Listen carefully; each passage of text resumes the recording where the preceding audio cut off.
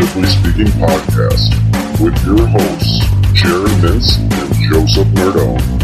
Welcome back to the Relatively Speaking podcast. We are recording today. It is Monday, January 16th. It is Martin Luther King Day. I am your co-host, Jared Mintz. Joining me today and every other day is Joseph Nardone. Joe, how was your weekend?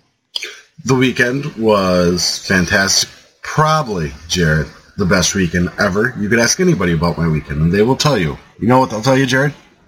What will they tell me? It was the best weekend ever. Also, I'm sending my kids to Frozen Disney on Ice today.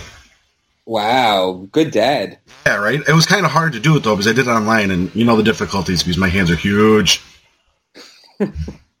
Are you really sending your kids to Frozen online, or was that just your way of making? No, they're getting ready right now. Did I just say Frozen online instead of Frozen on Ice? You're sending your kids to an interactive internet program to watch Frozen? No, they're really going. They're actually getting ready now with their mommy. Wow, that's exciting. Good things. It doesn't feel right to say that it's Martin Luther King Day and then go into impersonating the person we were just impersonating. So I would like to give a shout out to today being a significant day in our country's history. Definitely a good day to reflect on what you want your country and your community to be like, and maybe how you could be more active in making that happen. Just trying to right the ship that we were on just a few seconds ago. But I digress. We have a lot to talk about today. Obviously, the AFC and NFC championship games are set, so we're ready to see our Super Bowl preview-ish. We got some more NBA stuff. We're going to be talking about the Knicks again, but very briefly later. And we have a fun show coming up. So, Joe, why don't we get started today with some bad tweets? Let's do it. Hit the music, Mario.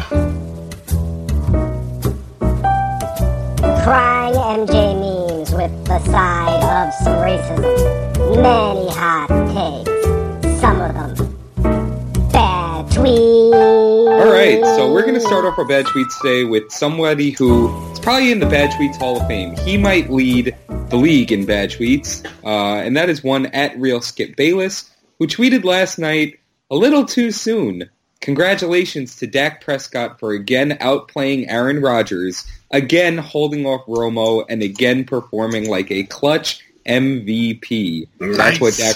That's what Dak Prescott did last night. In the event that you're unaware, I mean, he did. He played well. He wasn't the reason they lost.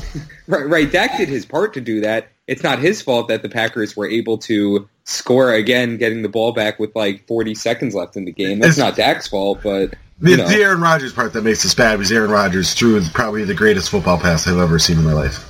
Yeah, he threw quite a few of them last night. But that catch and pass, I mean, the catch was probably better than the pass considering how he had, who was it, Cook?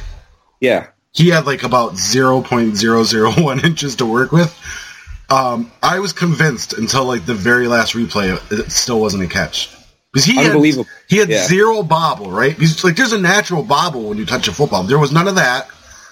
And then he just tippy-tapped his toes, and then he's out of bounds. Like, literally, he had the ball for like no seconds, but was able to keep his feet in bounds. It was amazing.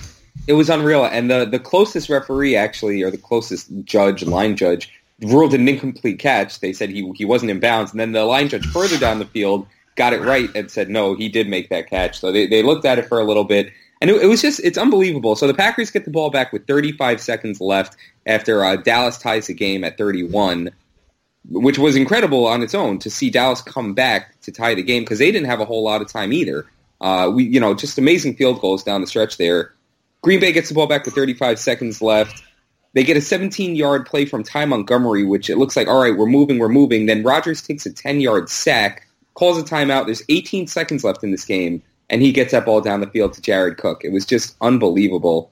That was a 36-yard play, and it was just Aaron Rodgers was insane last night, out of control. Joe, you want to read that other bad tweet we have today? Absolutely. This one is from a colleague, actually, Trenton Jocks. Crazy thing with Rodgers is he's never even had, thank you for sharing that, is he's never even had dominant wide receiver, tight end, or a great coach. Brady's great, but also had Belichick, peak Moss, peak Rock.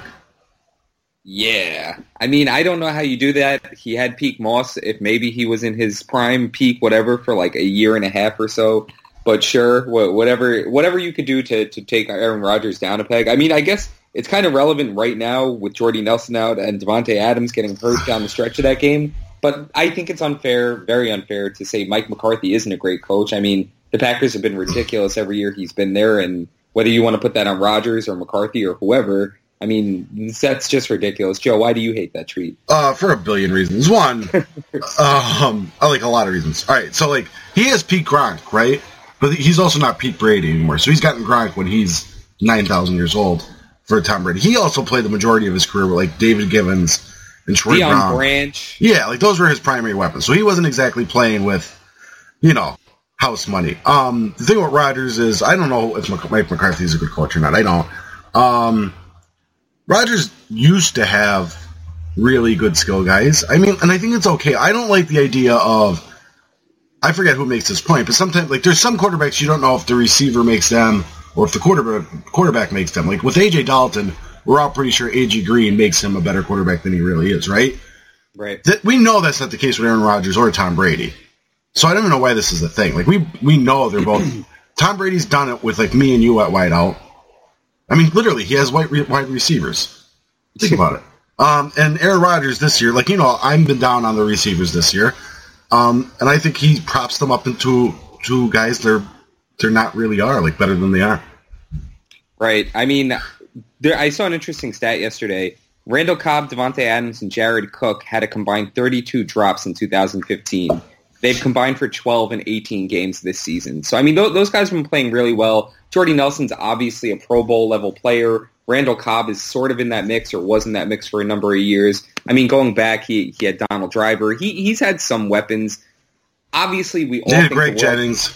Yeah, Greg Jennings put up a number of good years with them. I mean, to say he has nothing isn't exactly fair. I think you can make the point that Aaron Rodgers is maybe the best quarterback in football without saying he's doing this throwing to the Rams receivers or whoever the worst receiving core in football is. But to kind of go about it like Brady has had great weapons when Brady won 3 Super Bowls with garbage wide receivers isn't exactly fair and doesn't really do the job of getting the point across. I mean, it's just like we got so hyperbolic last night watching these games. Like, all of a sudden, everybody's blaming Dak Prescott, too, because the Cowboys didn't win, even though they put up 31 points and couldn't get a stop with 35 seconds left in the game. Like, I saw Cowboys fans saying it's unbelievable that the Cowboys treated last night like a preseason game, playing their second-best quarterback. Like, what more did you want Dak to do last night? He was phenomenal.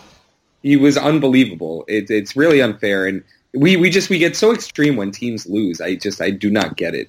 The problem with there was instances of Green Bay getting tons of pressure on the quarterback, which Dak was able to navigate out of, which Tony Romo wouldn't have been able to. And that's not a knock against Tony Romo. He's just not capable of doing that anymore. So he would have got crushed. 2, Dak was legit awesome. Like, I know he started the game off pretty poorly, but by the time the second half hit, he was, like, awesome. He was legit awesome. Like, you should actually leave that game as a Dallas fan. Yeah, you lost. It's sad and blah, blah, blah. You should feel super pumped about your future. Yeah, how do you not? I mean, he completed 24-38 for 302, 3 touchdowns. He had that one bad pick, but he was great. And I got to say that the Dallas offense, like, they did their job. They were great in the second half, well, especially in the fourth.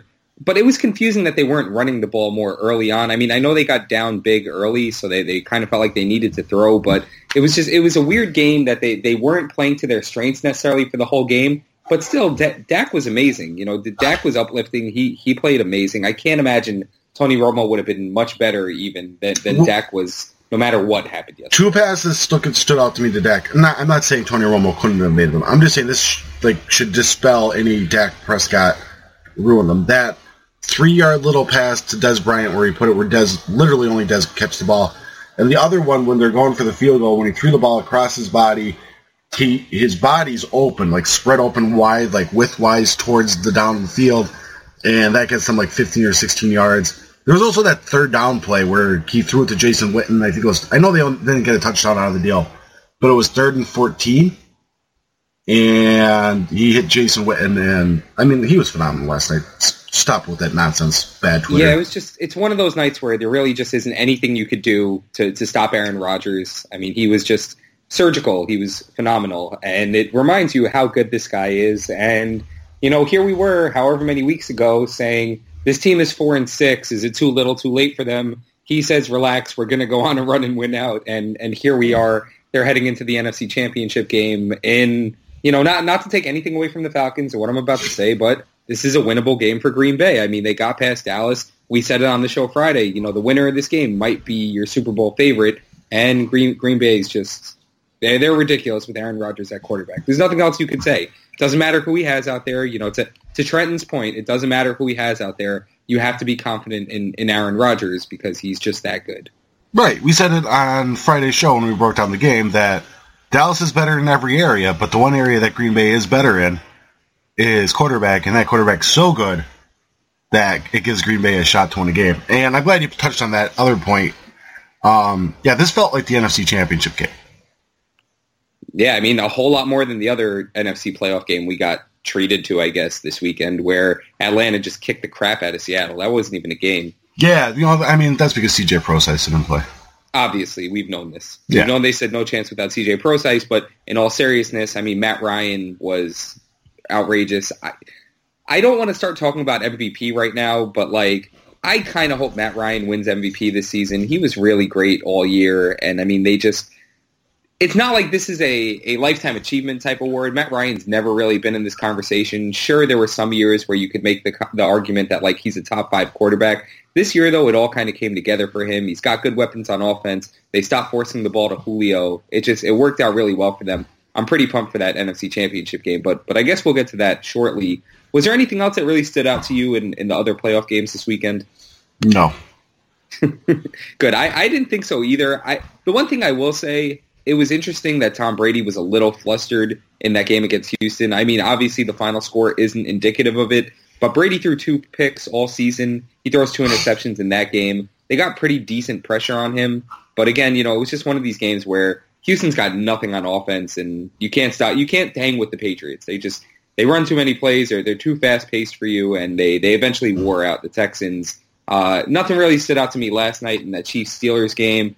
Bit of a grinder. I guess my real takeaway from that is Le'Veon Bell's ridiculous, and I hope he can do to the Patriots what he's been doing to other teams so far in the playoffs. See, I don't hope. I don't root for teams. I'm an objective observer.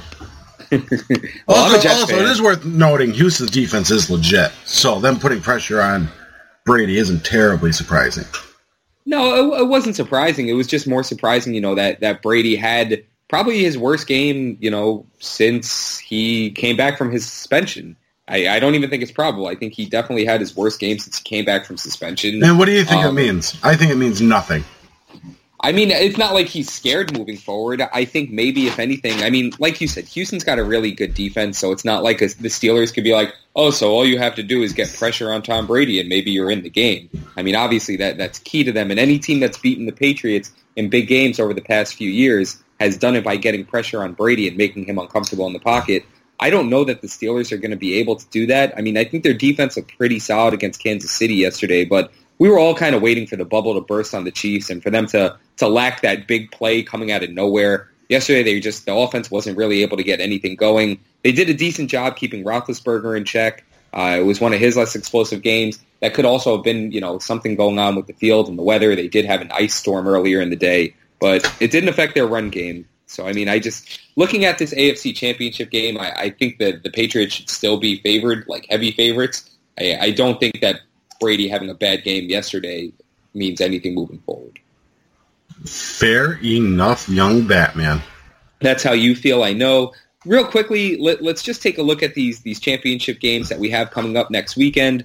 Both of them are actually rematches of regular season games that we had during the season. Strangely enough, these teams all met earlier this season in consecutive weeks as the Patriots handed the Steelers a 27-16 loss Week 7, and the Falcons edged out the Packers 33-32 Week 8. I remember after that game wondering if the Packers were going to be good this season because at the time I was convinced the Falcons stunk.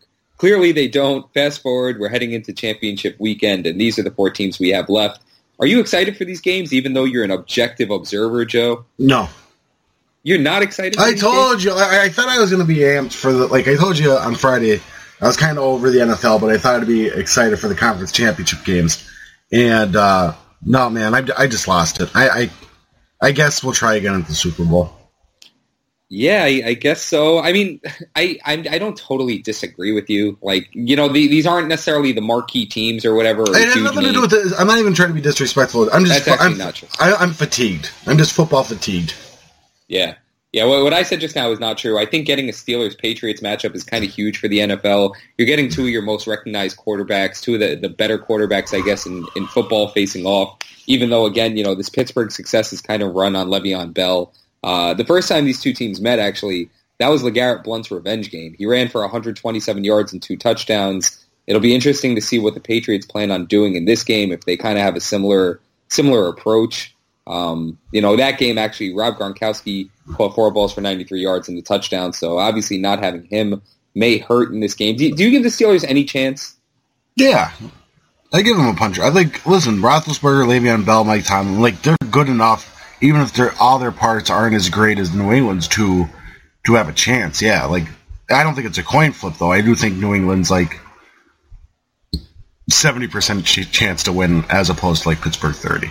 What would you guess the spread's going to be in that game, Joe? I'm going to say not too high. I'm going to say 6.5.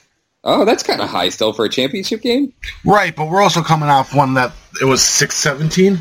The New England, I believe it was 16. 16, right? So, and I think most people realize that Pittsburgh isn't as good as, I don't know, I think we just assume they always are going to be.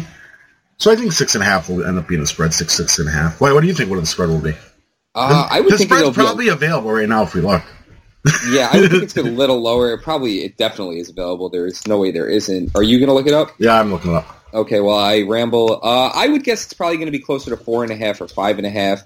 6.5 obviously is just below a touchdown. I think a touchdown's a pretty big number, but it would make sense for the Patriots to be that heavy of favorites in this game. I mean, they were just head and shoulders above everybody else in the conference this season. You got a number yet? It's loading. It's a loading? What are you, on dial-up? Come on, guy. Patriots are 5.5. All right, like I said, 4.5 or 5.5. You were close, Joe. What's the over-under? Interesting. I'm going to guess that's probably going to be like a... what does that equal? 65. 51. Oh, I was close. Wow. That's what it opened at, so it can move all over the place by the time next weekend hits. Yeah, they never put numbers as high as 65 in a game like this. I don't know what I'm thinking. Yeah, a little bit. Now let's move over to the other side, the NFC Championship. Again, these two teams met earlier in the season, and the Falcons just edged out the Packers. It was a 33-32 game. Matt Ryan and Aaron Rodgers combined to throw 7 touchdowns and no picks in that game. Kind of expecting to see a little bit of that again as we approach this game. What are you expecting to see in this game, Joe? You think the Packers are just riding too high of a wave now to come down, or do you think the Falcons keep it moving? I honestly have no idea, right? Because Green Bay's been pretty much on fire for the last 6, 7, 8 weeks, and then Atlanta, I just never believed in them. So do I just stay firm in that belief and just think, oh, okay, Aaron Rodgers will take care of it, or do I finally be all right, Matt Ryan, Julio Jones, they're good. But man, do either of them play defense? No, they definitely do not. It's strange to say. I think the better defensive team at the moment is probably Atlanta. Could you name 3 defenders on Atlanta's team?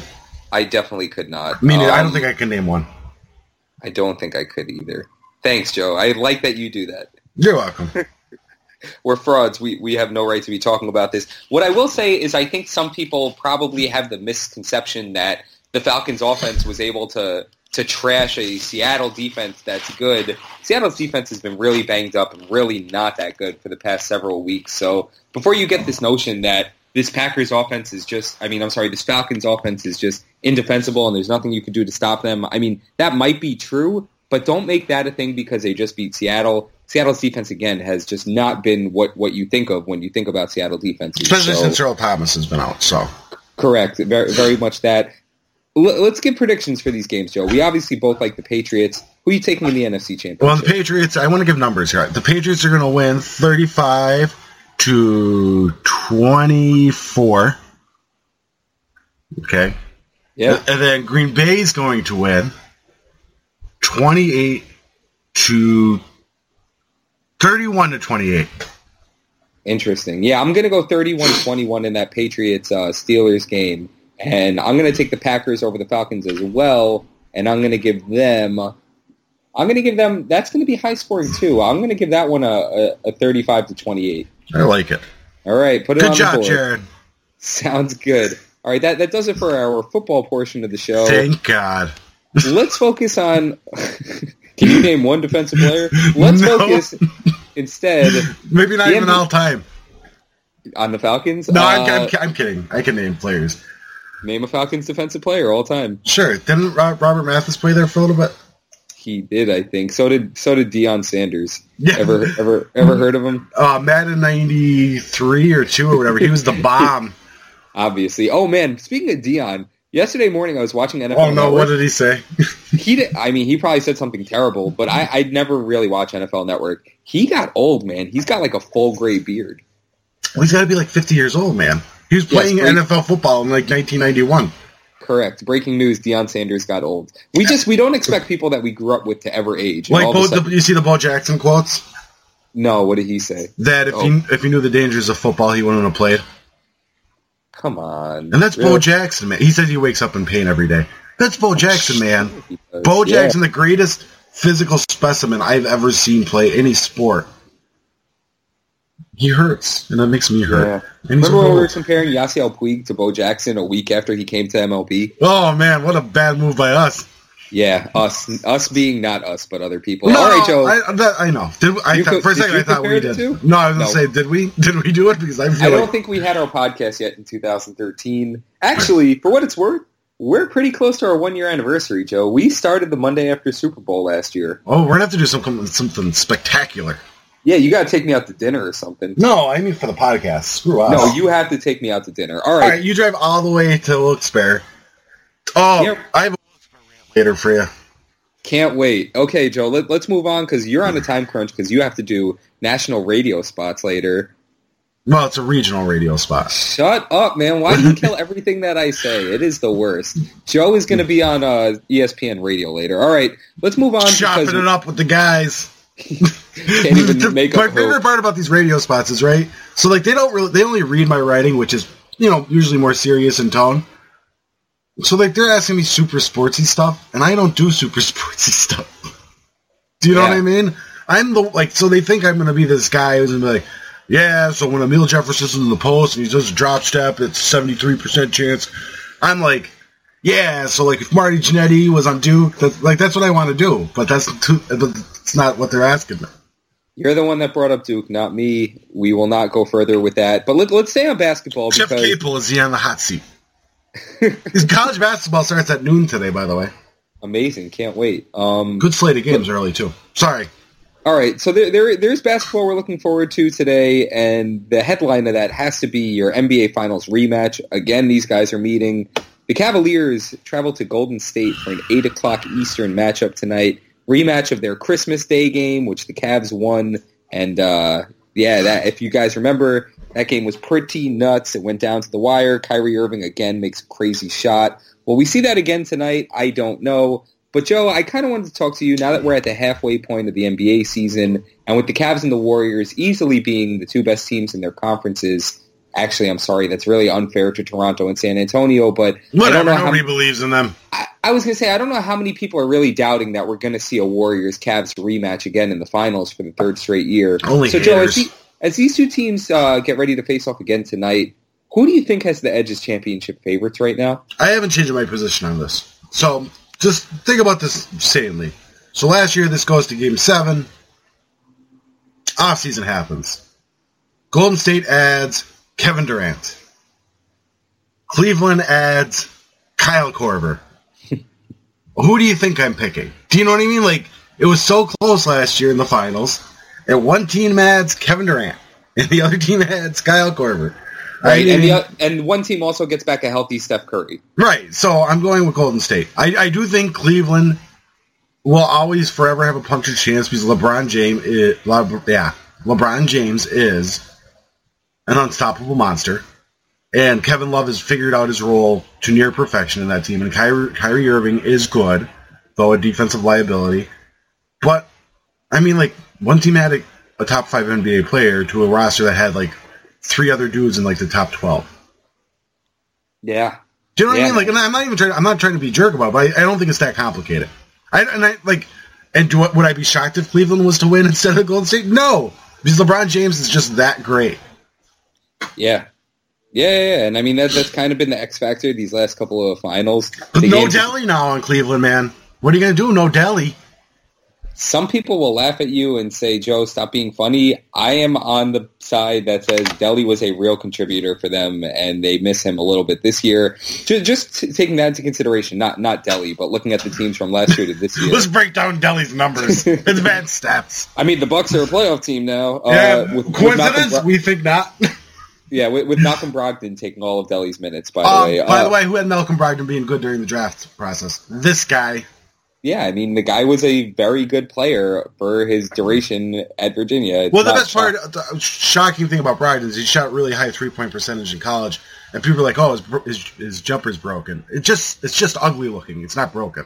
Right? Yeah. And he's a really good defensive player. So like, he really fits that mold of a really good backup point guard in today's NBA. The Malcolm Brogdon podcast. All right, so listen. At this time last year, the Warriors Malachi Richardson. Ooh, stop taking shots at your boy. Whatever. He changed. At this time last year, the Warriors were 37-4. They had a better record than they do this year, but their offensive rating, true shooting, assist percentage, and even their turnover percentage are all better this year than last year. So somehow, like, a team that was on pace to set the wins record last year wasn't as good as they are this year. So, I mean, like, taking what you said into account and also looking at the Cavs, so, like, the pieces seem like they fit a little bit better on offense for Cleveland, but their defense has kind of really fallen off significantly. I don't know that necessarily means they won't be able to turn it up come playoff time, but just looking at where both teams are right now compared to where they were last year at the same time, Golden State seems to have gotten better. And Cleveland, I don't want to say they've gotten worse, but I don't know that they're going to have enough to be able to beat Golden State in a 7-game series. I don't think Cleveland's gotten worse at all. I think their parts actually fit better this year. I think they are, like, listen, I joked about Delly, and I don't think Delly's very good, right? Like, I don't. But I don't think he was important to what they were doing against Golden State the previous 2 years. But yeah, man, like, I don't think it's that complicated. You, like, if it was the opposite, if Cleveland got Kevin Durant somehow for a magical reason, we would say this was a no contest. So I don't know why we're doing, like, you know, like, trying to overcomplicate this thing where... Right, if they were to upgrade their weakest link in their starting 5 significantly, like, I mean, I don't know what the comparison to... Yeah, I don't know either is. I don't think there is. Barnes, right, to Harrison Barnes to Kevin Durant. Is that, like, you know, going from Tristan Thompson to Boogie Cousins? Like, I don't think it's Tristan. It's probably, like, I don't know. For them, it's probably, like, JR, because they're kind... Cleveland is kind of loaded with good talent. You know what I mean? Tristan Thompson does that. So I guess it would be like J.R. Smith to, I don't know. If Klay Thompson... Take Klay Thompson left. Like, it's that big of an upgrade, you know? Yeah. I'm totally with you. And it's just like... I mean, I can't wait for it. Can we fast forward till June? I wish. I really wish. That's a lie, because I actually like watching regular season basketball still, and I need to get catched up because I'm so far behind because college basketball is eating so much of my time. Taco Fall, baby. Stop talking about Taco Fall. This is like when you start binge watching a show that you know is already over and you kind of understand what's going to happen at the end, and you're like, but I just want to see this stuff happen. So this is like when I'm watching Breaking Bad and I'm in like season 1 and 2, and it's like, I just want to see this guy become this mega drug dealer who's going to kill people. Like, I just want to see it. I'm enjoying the ride, but just get me to the point where it gets better. And that's kind of what the NBA season feels like. We know we're going to get this ridiculous NBA Finals and even a playoffs because, I mean, the competition around these teams has gotten a little bit better. Not better to make you think we're not going to see a third straight finals of these two teams, but, like, just get me to the finals already. I want to see Kevin Durant in the finals versus LeBron James. I can't wait for Sacramento to beat Golden State in the first round of the playoffs. Oh, my gosh. How funny would that be? I think that's a good way to transition into our next topic, good point. Which I mentioned a little bit earlier that we're going to talk about the Knicks a little bit, but I don't want this to just be a Knicks segment. obviously over the weekend, Carmelo Anthony tweeted again or posted on Instagram or did whatever he passive-aggressively does when he's upset that he plays for a loser and all the blame comes on his shoulders because he hasn't been on a winning team. Oh, my goodness. Here we go. Hey, I'm just being factual. This is what happens. This is what happened. What I do like how Melo, when he was talking to Ace Solo, goes, that thing I posted on Instagram or whatever. Yeah. He didn't remember what social media until we used this passive-aggressive thing. It probably all goes to the same places, so it doesn't make a difference. And I don't even know if he's the one posting them. I mean, they sure seem personal enough that you would think he is. What if it was Lala? What if we found out it's Lala being super passive-aggressive for him? Melo has no idea what's going on Twitter or Instagram. It's like his 10-year-old son. The kid hops on Twitter. He's like, why are people trashing my dad? My dad's the best. He loves the hate. I'm going to tweet about him loving the hate. Yeah. But that'd be so great if that were true. It'd be like a great sitcom. Put it on the WB right now. The WB. I believe it's the CW. It'll always be the WB to me. Oh, man. Good old WB. They had some good shows. The CW now is exclusive for 22-year-old white actors. You ever watch the CW now? It's all 22-year-old white people. I don't watch it that much. I'll take your word, and I will. I try to because they do a lot of science fiction stuff, and I like that. But it's all trash. It's all geared toward teenage girls. Oh. Teenage girls. All right, Joe. Battlestar Galactica. The last show I think I watched on that channel was Gossip Girl. So yeah, shout out to me. Gossip Girl. I hear Arrow is really good. I think Arrow is on that channel. I don't know. Maybe. All right, this is fun. So Stephen Amell. That's the actor's name. I don't know why I knew that. The actor from what? Arrow. Oh, interesting. I don't watch it. I can name more actors in Arrow, a show I've never seen, than I can name defenders on the Atlanta Falcons. Awesome. And you're the one complaining about it. It's all 22-year-old white people. All right, Joe. So we're getting into this thing where we're talking about how the finals seem to be, etched in stone and how there isn't a team around either Cleveland or Golden State that's going to really challenge them. Meanwhile, we have a couple of players who are clearly unhappy in their situations who could feasibly be traded to contenders and make those contenders more contender-ish because obviously there are only 2 contenders in the NBA right now. So teams on the outside, maybe it's not fair to even call them contenders. I don't know. I don't make the rules. Will any teams just on the outside, do you think, try and make a push now that Carmelo seems unhappy? Or even if it's not Carmelo, maybe Paul George or Boogie Cousins? Or is this even something that we're not talking about because Melo's not going to waive his no-trade clause no matter what? Or, the Pacers aren't going to give up on Paul George, similar to Sacramento not willing to give up on Boogie. And also, Atlanta, who had Paul Millsap on the trade block for 3 days and then said, nah, forget it, we're not trading him. What do you think, Joe? Anybody going to make a trade to get one of these big guys? Well, the Melo thing in that Isola piece yesterday basically said he had no idea that was a thing that people wanted him to waive the no-trade contract. And okay. Listen, he doesn't want to go anywhere. People have to get that through their heads, right? So Melo's not going anywhere. He doesn't want to go anywhere. He's never wanted to go, whatever. I think if you're Sacramento, you got to ride this thing out and try to make the playoffs. You haven't been there since Vlade Divac. What is a player? Do you know what I mean? And then if I'm the Pacers, unless somebody's giving you a ton, I say you just stick it out with Paul George because you don't get a top superstar like that every day on your roster, no matter what you get in return. So you'd have to get a ton. And I think when the people with the assets like Boston or Philly, Boston shouldn't. They might, but I don't think they should trade any of their picks because, as I say every week on the podcast, the draft is so loaded that they fill so many holes through the draft and not have to spend that much money. It's kind of the same deal with the Sixers. So I don't think anybody actually makes a move.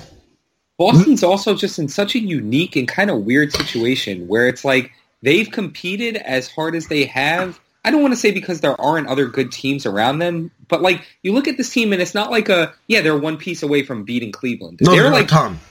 Right, they're 3 pieces away from beating Cleveland, even though they're very good. And they're very good in their conference. They're overachieving because Brad Stevens is a really good coach. Isaiah Thomas, he unlocked something in Isaiah Thomas, which is people hate the comparisons, but it's very Allen Iverson-ish. Except Isaiah Thomas this year has been better. I know I'm going to get killed for that, but he has been. He has been through and through. Allen Iverson's championship year. Not only is Isaiah Thomas scoring in less minutes, his efficiency numbers are dwarfing AI's. But And I know the only comparison is because they're both ball-heavy, small guards. I get that. But, like, they could get, like, 2 guards or a guard and a forward in this draft because of those assets they have, where they could just be like, oh, we just made major... As long as they don't draft another Marcus Smart or Jaylen Brown clone of guy who can't score thing. Get Malik Monk or Lonzo Ball or whoever and help open up your offense, and I think you become measurably better. Maybe not next year, but the year after. You know what I mean? Right. Yeah, I mean... I love talking about Boston's assets, because everybody's like, trade this for that. I'm like, no, just stay still, because it's going to work out better, because your roster's actually not good. Do you know what I mean? Like, they're winning now, and they're winning because I wouldn't say the roster is not good. It's not like championship level good. They're not one of these teams that has like all these all-star guys on it that like, you know, they're a break away from a championship. They still like, they're not as good as Toronto. They're not as good as Cleveland. They're right not there. Even close. They're right after that. Yeah, they're right after that, but they're not close to being good as those two teams. Do you know what I mean? They're not, and they're not like a year or two away from gelling with this core, from being as good as those teams. They're good. You know, they're good. In like a previous era, they'd be one of these teams who'd be like a bottom half playoff team who you'd have to watch out for. Maybe they could pull an upset, but you know that they're not really going to make noise in the playoffs. It's not going to happen for this team the way they're currently constructed, and they're not a Melo away from being that team, or even a Boogie or a Paul George or Jimmy Butler. They're not a guy away from being anything. You know what I mean? Yep. I mean, listen, if they could get one of those guys, and they still do have picks moving forward, if they could get one of those guys for a Crowder and a Bradley and not have to give up that draft pick, by all means do it. And by those guys, not Melo, because Melo's obviously aging and towards the end of, you know, whatever good days he has left in his career. But if you can get Jimmy Butler, I mean, Jimmy Butler's a top 10 player in the NBA. You get top 10 players if you can, but especially if you don't have to give up that first round pick. But Chicago would never do it without that Brooklyn pick. Right, so that's the interesting point. Is like, are teams like Boston? Let's just talk about Boston right now. Is Boston going to give up that pick to get a guy to get them that much closer, you know, to losing to Cleveland in the Eastern Conference Finals? I don't think they should. Right, I agree with you. So that's kind of why I think it's interesting to bring Boston up in these conversations. Now you look at Toronto, who's, you know, in kind of a better place in terms of having, you know, a team that's ready to compete now, next year, over the next few years. And they do have some young pieces that they could move without necessarily having to give up a draft pick. Even if they were to give up a draft pick, I mean, it's not like they're giving up a top 5-10 lottery pick to get one of these guys to put them a little bit closer. I think the real reason I'm bringing this up, though, is do you think Melo's, like, I know you said there's no way he's waiving his no-trade clause. Do you think he's any closer to considering it? I'm sure he's considered it, especially post-Rose fiasco, but I know I've talked about this before and you kind of disagreed with me. Well, you do disagree. I do think he feels obligated at this point to stay and see things through. Even if it turns out horribly. Because if he leaves, as much as everybody says they want him to waive that no trade clause, he's going to get murdered for leaving a bad team. Yeah, but like, I mean, can't that just be healed if he goes to a team that's, you know, a lock to make it to a conference finals with him? You're a logical human being. I'm talking about Knicks fans that are crazy. We're going to say, thanks a lot for leaving us with broken Derrick Rose, broken Joakim Noah, broken this, broken that. Thanks a lot, Carmelo. Way to leave when things turn sour. But here's the thing: he's already getting killed. You know what I mean? He's already getting killed anyway, and I think he's made it pretty. I think he's made it pretty abundantly clear he wants to go nowhere. I agree. I agree that he has. And really, this is like the first day I woke up today, or probably yesterday, thinking, wow, maybe now he kind of wants to leave. Maybe now he's kind of over it. Maybe now he's realizing it's not going to happen for him here. And like I've said to this point, the writing's been on the wall. It's been very clear for him that he's not going to win in New York and that they're just not in a position to put a contending team around him. I mean, if they were, they would have done it by now, and they're only getting further and further away from doing it with him as their best player. He might leave because of Phil Jackson, not because of the players. Because Phil Jackson, because there's a huge rift there. Feasibly, I don't necessarily know that there is or isn't. I don't know. I saw a report yesterday that Melo kind of went bonkers. Charlie Rosen, who writes for us, Melo took it as Rosen being fed Phil Jackson comments because Rosen wrote that clearly the Knicks need to move on from Melo. Melo's the one player in that team that has no future or something like that. Whatever, some kind of hot take hogwash. And but that may not have been fed to him from Phil. Right, but Melo took it that way. So do you think Carmelo's reading FanRagSports.com? No, I think I solo brought it to his attention, and I'm sure. I mean, like, listen. If I'm Melo, I probably feel because one, Phil Jackson is just never there, and he probably just feels super disrespected, and I get it. So maybe that's your. All right, I'll waive my no trade clause. Get me the heck out of here, but at least put me on somebody decent. Because he could be picky because of the no trade clause of where he goes. Correct. So maybe he wants to go somewhere. I just don't know who's going to want to take him and give up enough assets where New York's like, okay, let's do this. And that's why I kind of brought this up the way I did, as well. Any teams that are, just on the outside of contending for a championship now make a push for Melo because they know he's frustrated and they know this is probably their best opportunity to get him. And you say you're one piece away, say you need that scorer, you need that guy who's going to help stretch the court on offense for you. Melo could be that guy if you have the right assets to give up for him. So you have him going to the Seattle Supersonics. Correct. He'd be great next to Shawn Kemp. I don't know, eating up Detlef Schrempf's minutes, I don't know if I love it. Well, him and Detlef play together. Oh, okay. Well, we're going small ball. Kemp at the 5. Obviously. Shawn Kemp is a small ball 5 in today's NBA. I don't care what anybody says. Detlef would be a very good stretch 4. He'd be great. Oh my God! If this was like then, people would be like, "Yeah, Detlef is better than Carmelo." I don't care what you say. They would be saying that though. Oh, because there's more reasons than that than just because Detlef could shoot a little bit and play the 4. All right, so just to wrap this up, what are we talking about again? Melo being traded. To wrap this up, I still think Melo obviously values being in New York more than anything else, and that's why he decided to re-sign in New York. He's been frustrated for years.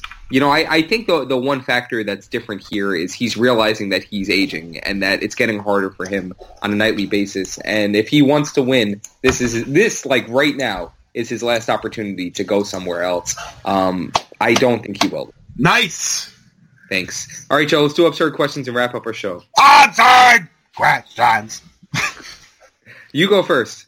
All right, you ready, Jared? I'm ready. How much, if I was to offer, what's the least amount of dollar amount I can offer you to be intimate with a man? Oh, my God. Really? What the hell, man? My absurd question was going to be something similar, and then I said to myself, we shouldn't do that. That's a bad look. We shouldn't be treating this. Oh, man. I don't know. Why is it a bad look? I'm just asking you a question, how much money you would be into. So I'm watching. Because you're straight. I am. So I'm watching The Wire last night, and I got my absurd question from The Wire, and I changed it this morning. And two of the detectives are talking, and one of them says to the other, all right, you can have any celebrity you want, but you have to sleep with a man to do it. Who's the celebrity and who's the man? And I was going to ask you those questions. It's a good absurd question. That is a good one. I know, but I don't think we should be having those conversations on the show. I don't know, man. See, I feel like... Zero, because there's an amount of dollars you would do it for. Yeah, certainly. And I'm not it's not the type of thing that, obviously it's not something I want to do. So I don't know how much money it would take. How much money would it take for you? I'd like to say a lot, but I'd probably be a lot cheaper than I probably even realize. He's like, listen, $100,000 is a lot of money. Yeah, I'm thinking lower than that, just because $10,000 is a lot of money. $10,000 is a lot. That'd get me out of debt, man. Yeah, kind of. I'm saying, I think I'd have to. And who knows? I never tried it. Maybe I'll like it. Yeah, I think I'd have to start somewhere in it'd have to be 5 figures. Okay, I'll say that. 5 figures. Not saying 10,000. 5 figures. It would have to be 5 figures. It'd have to be at. I don't know, man. I guarantee you, if you went for say you went outside to get orange juice from the store for some reason, and somebody walked over to you and be like, "Hey, me and you in my car, 3 minutes, I'll give you $80,000." Oh, easily. Yeah, so it's not, So yeah, I guess, yeah. We're cheap. I'm thinking probably at least 25,000. That's what I'm thinking. All right, tax-free 25. Yeah, I think I'm with you there. Yeah, I might go lower than that even, but I'm going to say 25,000. All right, so I cleaned up my question a lot for you, Joe. Sure. If you had to compare yourself to any dessert, what would it be? Oh, all right. Well, I guess a banana sundae. Whoa! Oh, there he is. Get it? Is that your answer? No, I don't know. A banana sundae. It's called a banana split, you jerk. It could be whatever I want to call it. Man, this seems really complicated. Also, it's two-part. What's your favorite dessert? All right, my favorite dessert's pumpkin pie. What an awful take. Continue. Okay. Whatever. It's my You're allowed your opinion. It's actually pumpkin ice cream pie, but I guess I will be pudding. Because I'm kind of sloppy, but I still taste good. That's decent. I was thinking about this question too. I was like, how do I get deep with this question? It's kind of difficult. It's deep or funny. You can only go either one way with them, you know? Yeah. I was thinking like a Napoleon because like there's layers of me. And every layer is good. But then like, why don't I just say like 7-layer cake or something? Also, the layers thing wasn't meant to be a fat joke, but I guess it kind of is. No, I didn't take it as a fat joke. I took it as like you're a deep, complicated human being. Yeah, man, that's what I'm saying. You peel, but Napoleons are also like flaky. You know what I mean? So maybe Napoleon isn't great. Maybe like a 7-layer cake. I don't really know how to answer that question. I just wanted to see you scramble and think of something. Pudding's about what I was expecting. Either pudding or a chocolate fudge brownie is what I was expecting from you. Wait, what was your thing? A brownie, either pudding or a brownie, Joe. Oh, so you knew the pudding was coming. I had a feeling. You're pudding. What can I say? Nah. All right, good stuff, Joe. Before we head off, I just want to wish you luck on your national radio spot today. Be great. Talk about Emile Jefferson's whatever you said. They miss him. They miss him bad. They miss a lot of things. Listen, like, here's the deal. They don't have depth. Yeah. Right now, they don't have depth. And they never have depth. I really just think not having one good front court player hurts. Oh, no, totally. That's totally reasonable. They also don't have depth, which I know it seems shot. No team in college basketball has real depth. But they really only, like, they play 8 guys, but their rotation's really only 7. So, yeah. Joe, can I sub you in for Chase Jeter? I think you'd be a better front court player than Chase Jeter is. I'm not going to say you're wrong. Here's the other thing, too. Here we go. They're losing to good teams. Okay, the Virginia Tech loss is like kind of inexcusable to lose that bad at least. But like losing to Florida State and then losing to Louisville, both on the road. Like Florida State's legit good. Louisville's legit good. No, you're right. They're also still like those fresh. Some of the like Henry Giles and them guys. They literally just came back. So like it's going to take time to gel. Like just worry about making it to March, and that's all Duke should be focused on. I couldn't agree more. I am interested to see how far down they fall in rankings today. But, yeah, I'm not that concerned with them. What I am concerned with legit, though, is that Harry Giles doesn't look better. And I know it's going to take him a little bit of time to figure it out, but defensively, he doesn't seem to offer much He's been injured a lot through his young career. I think his explosiveness might be gone, not something recoverable. I'm not trying to be hot takey, dude. But, like, everybody that has him in their lottery and their mock draft might want to take him out. If you had to compare him to another prospect you've seen before, who would it be? I don't know. I'd have to think on this. I'm watching him and thinking, are we seeing Cliff Alexander again? Without the explosiveness. Well, that's the problem, right? That's the big issue here because there's no explosiveness, and that was supposed to be his deal. And I don't know if he could ever get that back. I think because he was injured in high school as well. So I think he's gonna end up having to play another year at Duke. I think.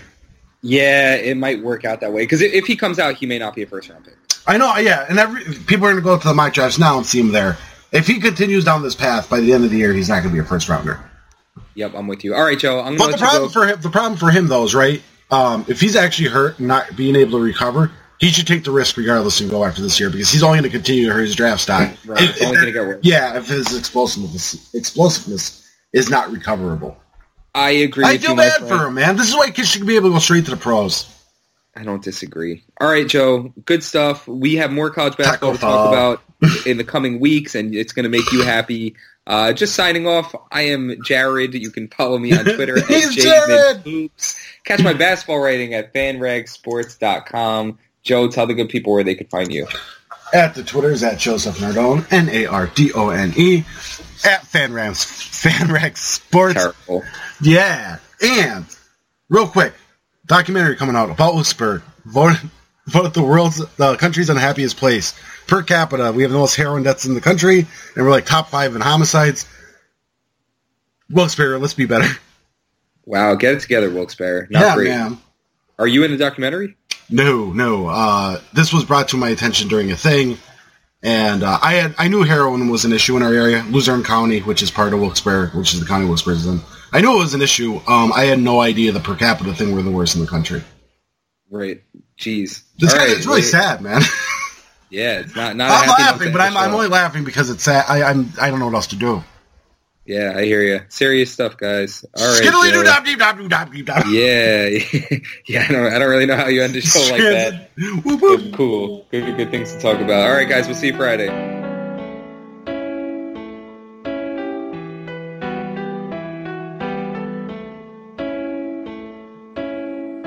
All around me are familiar websites, worn out clickbait, worn out hot takes, bright and early for the daily link dumps. No one's clicking, no one's clicking. Their pages are filling up their pockets, but not for writers. Not for writers. Hide my head, I want to do a slideshow. No tomorrow. No tomorrow. And I find it kind of funny. I find it kind of sad.